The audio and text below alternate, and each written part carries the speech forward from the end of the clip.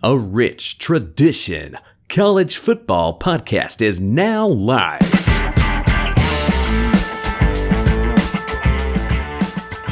Hello and welcome to a Rich Tradition College Football Podcast. I'm Spencer Van Horn. He's Robbie Stilton-Pole. Two friends, one love, and that is college football. You can find me on Twitter at Spencer_Van Horn. That is VANHORN. There is no E at the end of that last name. I've seen some people spell Van Horn with an E on the end. There's no E on the end of my last name. Roberto, Spider Dude 247 or something like that. Oh my gosh, Spider Dude 64. Spider Dude 64. I wasn't far off. I wasn't too far off. It was a big number that I was off on, but I wasn't far off. How are you, pal? Doing well. I just got done 5 minutes ago fighting with my child to go to sleep, which is frustrating because normally it's the easiest process in the world to put my son to sleep. What did you go with? Did you do the Hogan leg drop or the Savage elbow? More like my son's being kind of a little punk, so I had to go with the thunder slap on the behind. Yeah. Well, hey, whatever works. Yeah. Well, it was fun. We read some books, we sang a few times, and then he went to bed. So he is finally asleep. But this is the last time I'll get to record with you this week because I am heading off to Seattle on a little break, a little vacation for a week. Well, that's going to be fun. That'll be Ashley Carter, right? Yes, sir. Yes, sir. Very good. We'll tell Ashley I said hello. I will. All right, so starting with the Pac-12 questions this week, have you paid attention to SEC Media Days at all today by chance? I know that got started here on Monday the 19th that we're recording. Just a couple of the things that came out that people made bigger deals about than they should have. But Mullen comments? Yeah, just like Mullen got roped into a question. It was a lose-lose question, and then there's a comment that he made about Georgia football, which everyone's taking as like some massive slander towards Georgia, and it's just dumb because it wasn't. He was being snarky, but he wasn't taking a shot at Georgia. So, well, it is talking season, so all those little things get ramped up. Yeah, I know for sure.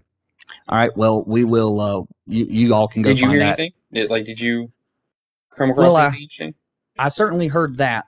I haven't gone over too much of the things that Ed Orgeron got into, but I did want to take a look at his stuff. Everybody responded very positively to Shane Beamer, so I thought that was pretty cool. There were a couple of things, of course, that stood out from Dan Mullen. The doing away with the permanent crossover games. Obviously, we've talked about pod scheduling and liking pod scheduling because he was asked about the Alabama game and sort of that being a big deal there in the swamp. Of course, it will be a big deal. And he mentioned doing away with the crossover game, which for Florida, that would be, I guess, LSU. But I didn't necessarily take it as some sort of, do away with just the permanent crossover game. My mind, of course, went to pod scheduling, and you have maybe the one crossover game. Georgia sticks with Auburn, and maybe Florida sticks with LSU. But you don't play Vanderbilt every year on the East, or you don't play Mississippi State every year on the West. You rotate through the schedule. You have, what is it, 2 or 3 rivals that you stick with that you play every year, and then everything else rotates. I like that idea, and hopefully that's something that's sort of circulating out there. And it's clockwork. Mm-hmm. So I enjoyed it. It was one of the things that stuck out to me about some of what he talked about. Okay, yeah. He got asked a question about recruiting, and losing a bunch of players to Bama, and he basically, let me find it just because it is something that. What is he supposed to freaking say? Dan Mullen. He praised Alabama for being. Yeah, Dan Mullen asked about battling Bama, taking all the 5 stars from Florida. Says Saban has built a great program and built great consistency. Nobody asked my opinions on ratings. Maybe I rate people differently with who we go after and who we want. It's a bad response on his part, but I also would add that it's probably it's a leading setup question against him, because what is he supposed to say? Right. We stink and Yeah. What is he supposed to say? And at least, did you see the article on The Athletic about the state of Florida and recruiting? No, I have not. There is a really good article on The Athletic. They talked to 10 coaches anonymously and 2 evaluators. And most everybody ranged from 10 to 25 years experience. There was a 35-year, and maybe there were 2 guys that were 25 years. Anyway, they sort of hinted at some of the same things that Mullen mentioned in terms of, from their perspective, it seems like Florida is being selective. They have a different way of evaluating. They're kind of trusting their process and that sort of thing. So when I heard him say that, it was kind of like, okay, well, that seems to match up with what the perspective was from the other side, from the high school coaches side of that equation. I agree, Spencer. It's just there's a lot going on in Florida, right, with Sure. recruiting, and again, what's Dan supposed to say? But also at the same time, you probably shouldn't make it sound like, it's not, I'm not the one that has, rated these guys. Well, you're also the one who has gone after them and tried to recruit them and tried to, you've offered them, you've brought them in, you've tried to recruit them. You just have not been able to get them. So you can't all of a sudden bash the system that you just failed in, right? And so yeah, it's just a rough situation for him. But also, there's a part of me, I try to be unbiased, but there's a part of me that's just kind of like, well, Dan Mullen, you do such a good job running your mouth. Maybe you should have to answer for some of the stuff you say. So anyway. All right, on to Pac-12 questions. One big question. We're going to get into our deeper review next go around. This will be our last one big question. So let's start in the Pac-12 North. Yeah. The California Golden Bears. Yeah, man. My question is it's almost kind of like the same question that it was last year. Is the defense going to be the only good thing about this team? This conference probably got hit harder than any other conference when it comes to the whole scheduling issues and stuff because of COVID last year. But at the same time, nothing stood out that the offense was all of a sudden better. It continued to show that the defense was really good, but nothing showed that this team was better than, offensively. Yeah, they only got a chance to play those 1, 2, 3, 4 different games this past season. And I just had, can they get back on track? It seemed like last year they were one of those programs that were, they were building something. There were some things coming together, and here we go, getting back, here comes this an interesting California team, like you mentioned, really good defense and trying to figure out some things offensively. And then COVID-19 hits and everybody goes into a tailspin, but you certainly notice that it affected other teams worse, and Cal seemed to be one of those teams. So can they sort of regroup and get back on track with how they were supposed to be going into the 2020 season? Can they get back on that track? Yeah, and the side question is Justin Wilcox those first 2 years seemed to be on an upward trajectory, with this team, and maybe last year it's just COVID, right? So let's see if it's still going to be that way, or can we continue the upward trend, or is it just going to be, they've already hit their ceiling, which I hope is not the case, and I don't think it is, but it's just still something to think about. All right, the Oregon Ducks, Anthony Brown or Ty Thompson? I feel like that's, what was it, FSU's 2013 team, and there's a few others I'm sure out there, but this is the one that always comes to my mind. It's kind of like the team is ready. We just need somebody to step in at quarterback and take it over. We've got a Lamborghini here ready to go. Now we just need the driver. And it almost feels like certain ways people talk, Oregon is in maybe not the exact same situation, but they're in a similar situation. Anthony Brown or Ty Thompson to jump into what is a really good-looking team out west, maybe the Lamborghini of at least the Pac-12. Do they have their big-time driver? No, I think that's a very good question. And because mine was quarterback related, I'll change it, and I'll just say, can Travis Dye and CJ Verdell can they be the two workhorses that Cristobal wants them to be or needs them to be? Yeah, well, that's what I thought. Yeah, and they're gonna have to certainly figure that out going into figure that out going into this season in terms of how they want to approach that ground game with those two running backs. And they've got, like you mentioned, they've got two really nice pieces there. How do they split that up? Because Verdell was, 4.4 yards a carry. He's not that kind of back. He's, if you can get him going, then he's at least 5-6 yards a carry kind of guy. So can you balance those two guys around who this new quarterback will be? Absolutely. I like it. Oregon State. The Beavers. Will the transfer infusion work? There's several teams out there that have tons of transfers that they've added to their team. So this is a question that could fit a lot of other programs. But Oregon State seems to have added transfers everywhere. So will the transfer infusion work for Oregon State? I'm putting it on the quarterback. Can Tristan get them to a bowl game this year? Yeah, preseason number 9. So I mean, there's some talent there with that guy coming in. So they've got, and it's going to be a battle, I think, at that quarterback spot. I think there's a guy that's transferred in from Colorado. So they're, right there, iron sharpening iron kind of thing. Can they get the best out of that and then, try to make their way to a bowl game. 10 starters on offense, 9 on defense. There's guys coming back from a 2-5 season. You almost feel like you could ask the same question for Oregon State that you asked for Cal. Can they get back on track? Felt like they've been building something, and COVID really knocked them out of a loop as well. That might be a theme almost in this conference. Yeah, I would agree. It's just this conference is so weird, No, 100%. The Stanford Cardinal. What you got for David Shaw? Now, real quick before you do ask your question, I don't want you to bring any of your David Shaw sass to this conversation. So keep it PG here, pal.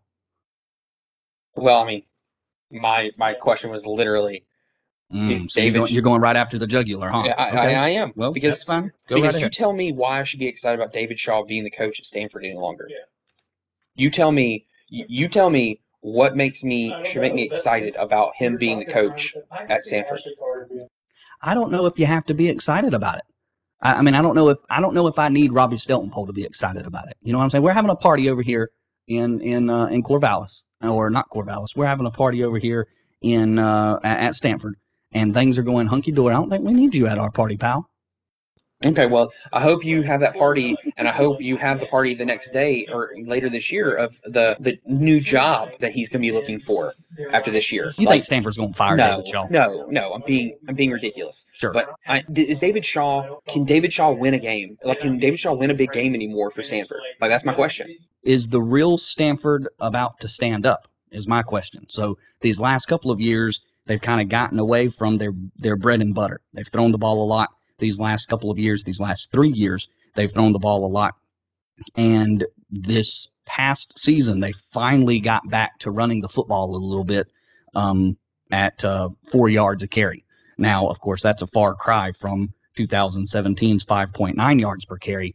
But it's almost like maybe they started to take a turn back to their roots, and that David Shaw will maybe get back into, going back to the ground game and sort of featuring themselves that way. That built them back to what they were. So I don't know if they'll be winning big games right away, but maybe they're building back into that, kind of getting back to their roots. You know how we've mentioned, maybe it was Wisconsin or Iowa State or some of these other teams, like maybe they can't make a jump to throwing the ball all over the place because they just can't get the personnel for that.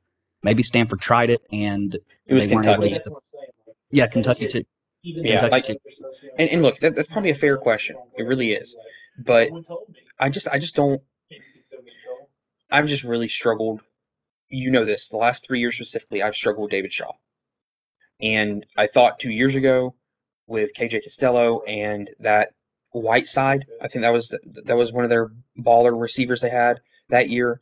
Like I just thought I thought he was making the transition, and they just have taken steps back because even that year they didn't do what we thought they were going to do. And I just don't know if David Shaw. I think, has David Shaw gotten to the ceiling? Is probably the better question that I want to ask. Has David Shaw hit his ceiling at Stanford? We'll certainly begin to find out, and I think they'll give him plenty of time to figure it out there. I don't think. Also, don't you try to correct me or kick me out of the party, because I'm bashing your man crush. Okay. Well, I mean, you didn't let me come to the Oregon State party or the Oklahoma State party, so here's what you get it coming back to you. I didn't want to go to the Oklahoma State party, but All right. Well, I've left that party. We know that. you, you called me to come pick you up, yeah. The Washington Huskies are next on the list. Speaking of darlings and man crushes, it seems as though Washington might be a little bit of the Phil Steele has they are his number one team. So I'm asking, are the Huskies in fact going to be the surprise team of 2021 at the very at the national level, or is the fact that we're asking that now ruining it for Washington? Like, I'm almost poo-pooing on the project. Are we too far out to be calling for surprise teams? Like, don't surprise teams show up like halfway through the middle of the season, sort of? Yeah, I would agree. Like, I actually am high on Washington this year. Like, they're my dark horse to win the conference. I think it comes down to 3 teams this year, like it has been. I know a lot of people, this isn't going to shock anyone, but I think it comes down to Oregon, Washington, and USC this year. It's hard to pinpoint what Arizona State's going to be. Yeah, I've kind of lost hope until I see them play without with all these distractions going on, right? Yeah, and it was almost as if we what was it? Greg Sankey said something earlier about at SEC Media Days and even in an article with SI.com that the timely manner in which the NCAA gets things done in terms of punishments is a little bit out of hand. And that's, I think, applying here. Now, certainly, they've only had this for a little while. But, again, you'd kind of think we'd hear something, or things need to be done in a better manner in terms of time. And so Arizona State is in that position. We'd kind of like to know something. They'd like to know something. The teams that have to play against them would like to know something. And, it's throwing a wrench into the works. Well, and I said that about the prediction. I didn't even ask a question. My question really does revolve around Jimmy Lake. Like, was Jimmy Lake the safe hire for Washington, or was Jimmy Lake the right hire for Washington? Yeah, and they're working on that, I guess, at this point. I know that there was some, what's the word? There was a lot of excitement. I think Bud Elliott was one of the people that was excited about Jimmy Lake, and that maybe some of that excitement hasn't played out the way he thought it would, or some of what went into his excitement hasn't played out the way he thought it would, and maybe on the recruiting trail or something like that. So, and again, the 19, or this past season shortened all sorts of things that got in the way, especially out west. Everybody was affected completely different out west.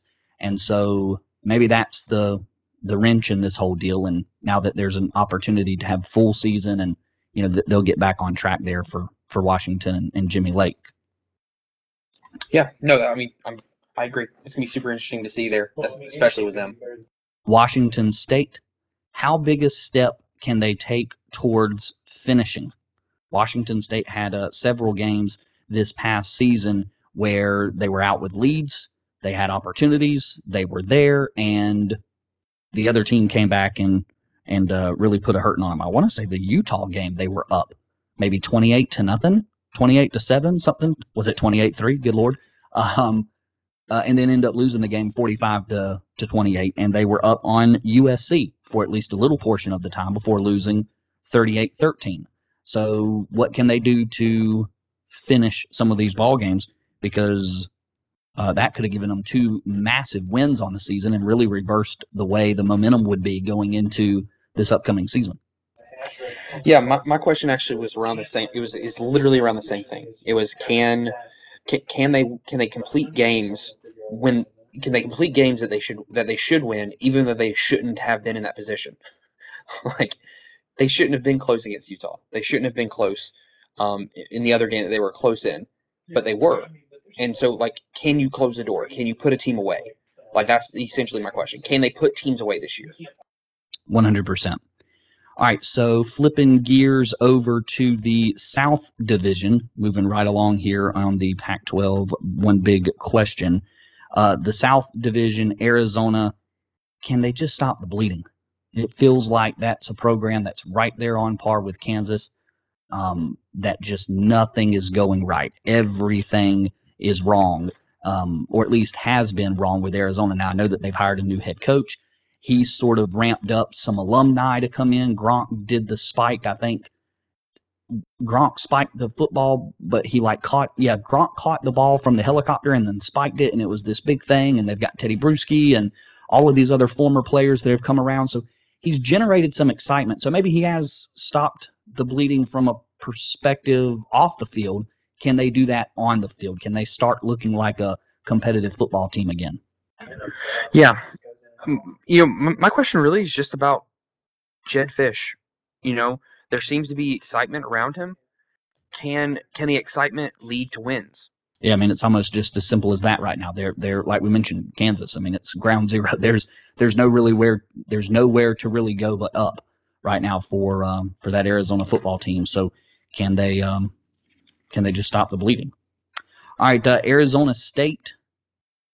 I've got sort of kind of I don't know what to do with my hands, Ricky Bobby. Yeah. What's taking so long? Yeah. My question is very simple. Who will not be coaching at Arizona State by season's end? Mm-hmm. Or who will be coaching? I mean, wouldn't that be maybe the either one list to go through? Either one is fine. Who will still be coaching at Arizona State by the end of the season? Okay. By the time they play, what's the Arizona State game called? Isn't that no? That's the Civil War. That's what they've had to change. No, that's Oregon State, Oregon. Yeah. So they're the Apple Cup, I think. Apple Cup is Washington State. Oh, wow. Okay, so basically, who's coaching Arizona State when they play Arizona on November 27th? There's your specific question. Very nice. Now, and just back to what's taking so long. If you remember when the stuff came out about the recruiting violations, there was a note in those articles, and I think from Pete Thamel, that his specific article that mentioned this investigation might actually move a little bit quicker because the people who the NCAA would be calling on to interview about what's going on would be eager to talk, which is different from other situations. Usually other coaches and other people, in the athletic department might not be willing to talk in fear of, whatever, or maybe they're just being protective.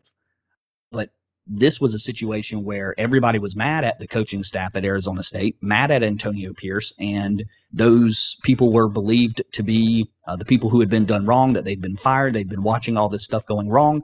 They were about maybe 12 or so people. They were ready to talk. And so what's taking so long? Those people were ready to talk. Why is this taking so long? All right, Colorado, the Buffalo. How close are they to turning the corner? Seems like Colorado was this past season. It's almost kind of like Washington State in finishing. They were kind of knocking on the door. There were a couple of things here and there that Colorado was right on top of. How close are they to putting it all together again and getting back into turning a real corner? They were 4-2 last year, so they did plenty of things right. I apologize. Plenty of things right last year. How close are they to turning a corner and maybe being a real player there in the South, especially if Arizona State is not going to be who we thought they were? Yeah, no, I think that's a good question. My question revolves around Jarrett Broussard. Can Jarrett Broussard win Pac-12 Offensive Player of the Year? The kid had 895 yards and averaged 5.7 yards per carry, 5 touchdowns last year in just 6 games. Yeah, that really is an incredible performance for Broussard.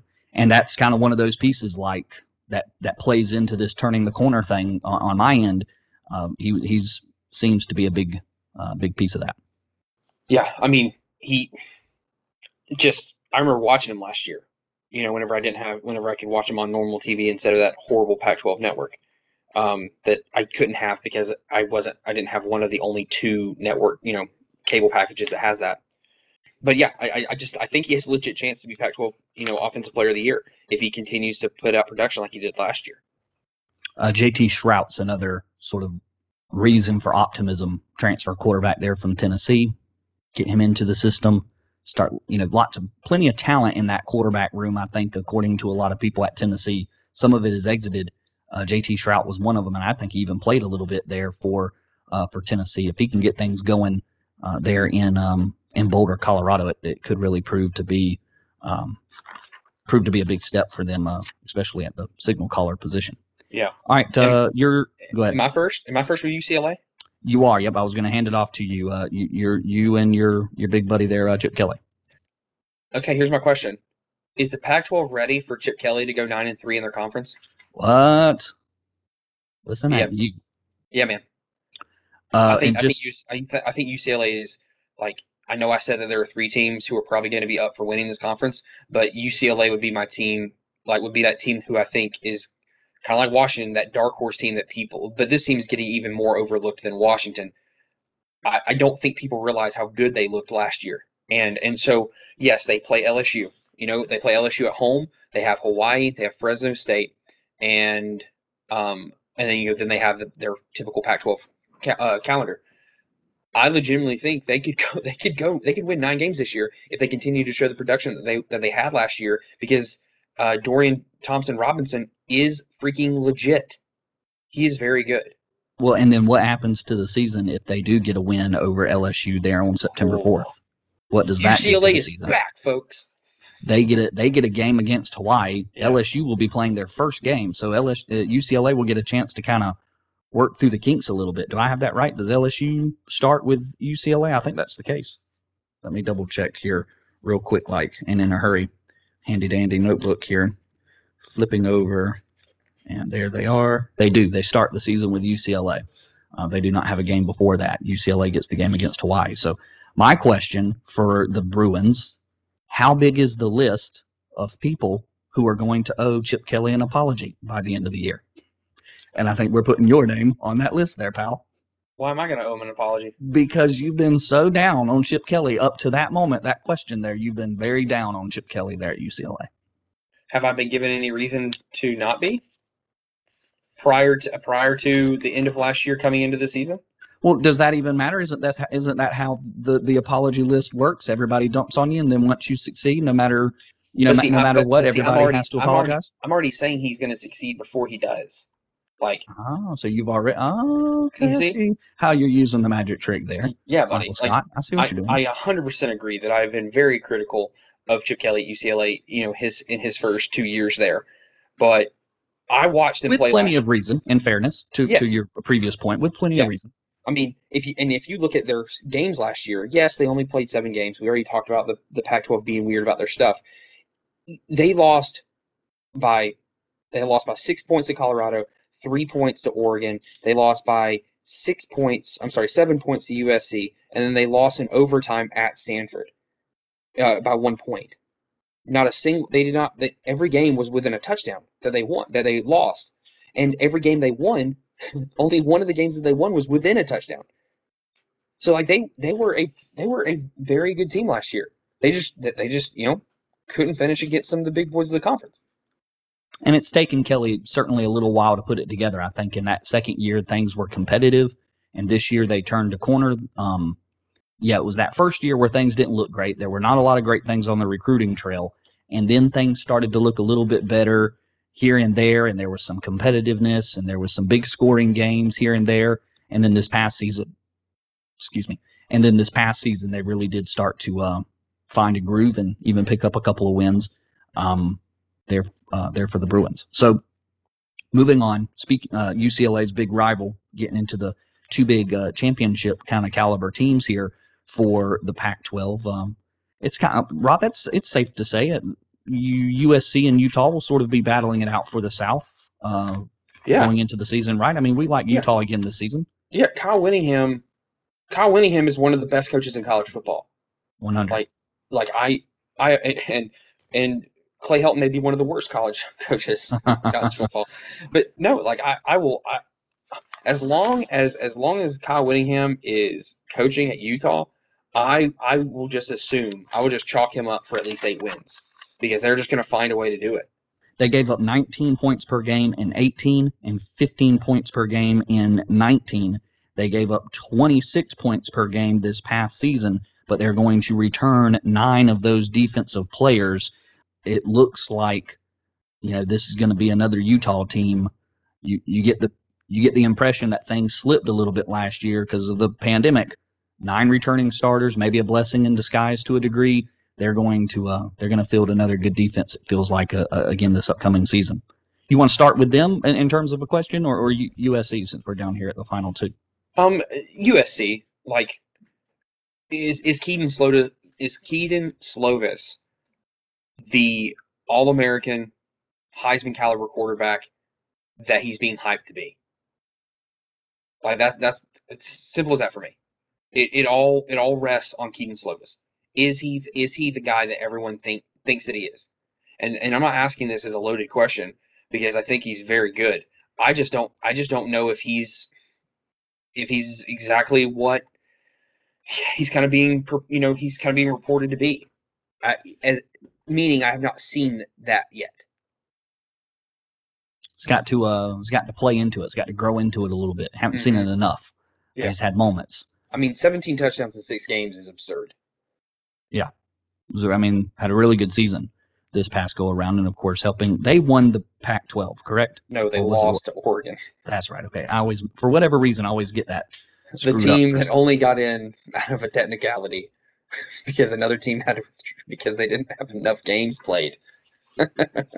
And that was Washington. Yeah. Yeah, Washington got gypped out of the opportunity. Yeah.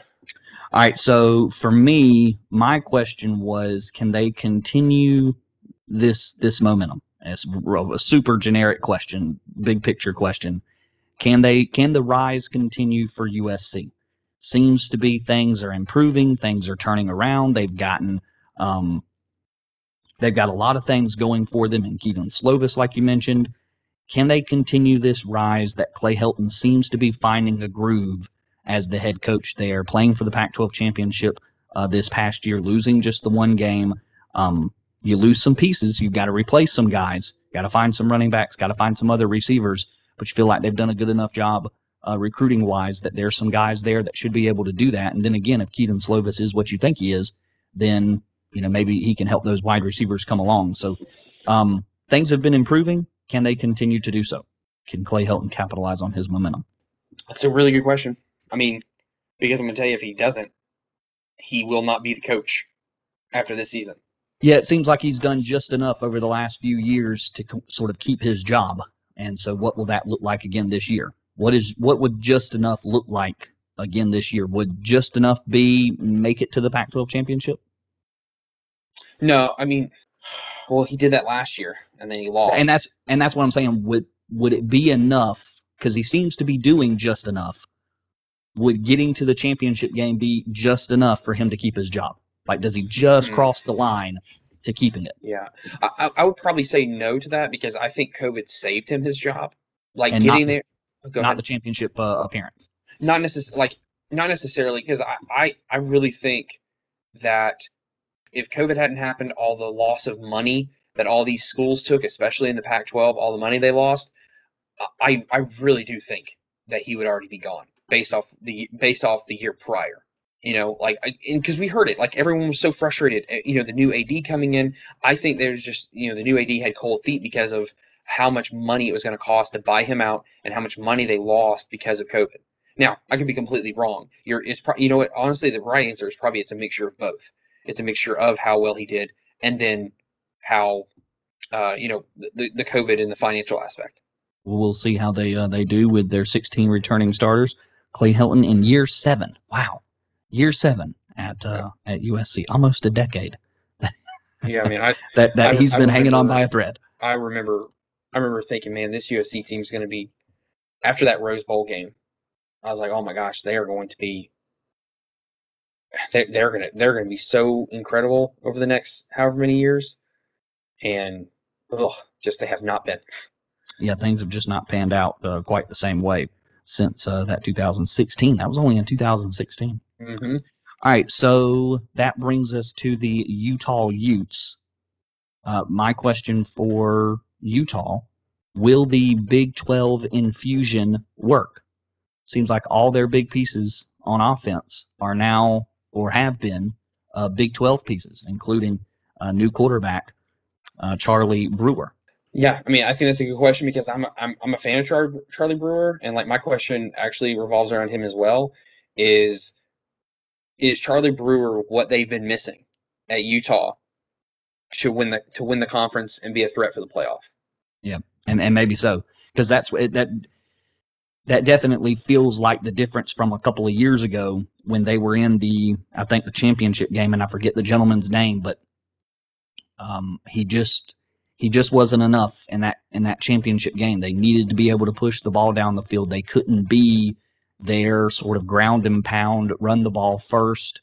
They had a really good running back that year, and again, I blank on his name as well, but they needed to be able to throw the ball, and this guy just wasn't able to get enough of it done. Charlie Brewer certainly comes in with a track record for getting plenty of throwing the football done. They've also got a transfer from Oklahoma at running back, J.T. Pledger, that should be able to take over. Some of that running responsibility that they like to do there at Utah, and I think he comes in averaging like 5 yards carry in his career at Oklahoma. Not a name you recognize, T.J. Pledger, but nonetheless, there he is. Him and a couple of other guys that have transferred in. Chris Curry's transferred from LSU. Yes, there are a couple of other guys though from the Big 12 that have entered the roster for Utah. Yeah, right on. All right, so we've got our deeper previews are coming up after this. I think Rob and I will do that starting next week. We'll get a lot of those actually recorded, I think, all throughout the week, and then release them as we get them finished. So be on the lookout for those episodes to be dropping sort of consecutively almost, and we look forward to recording it. Rob's going to leave for Seattle tomorrow. Is that correct? That's right.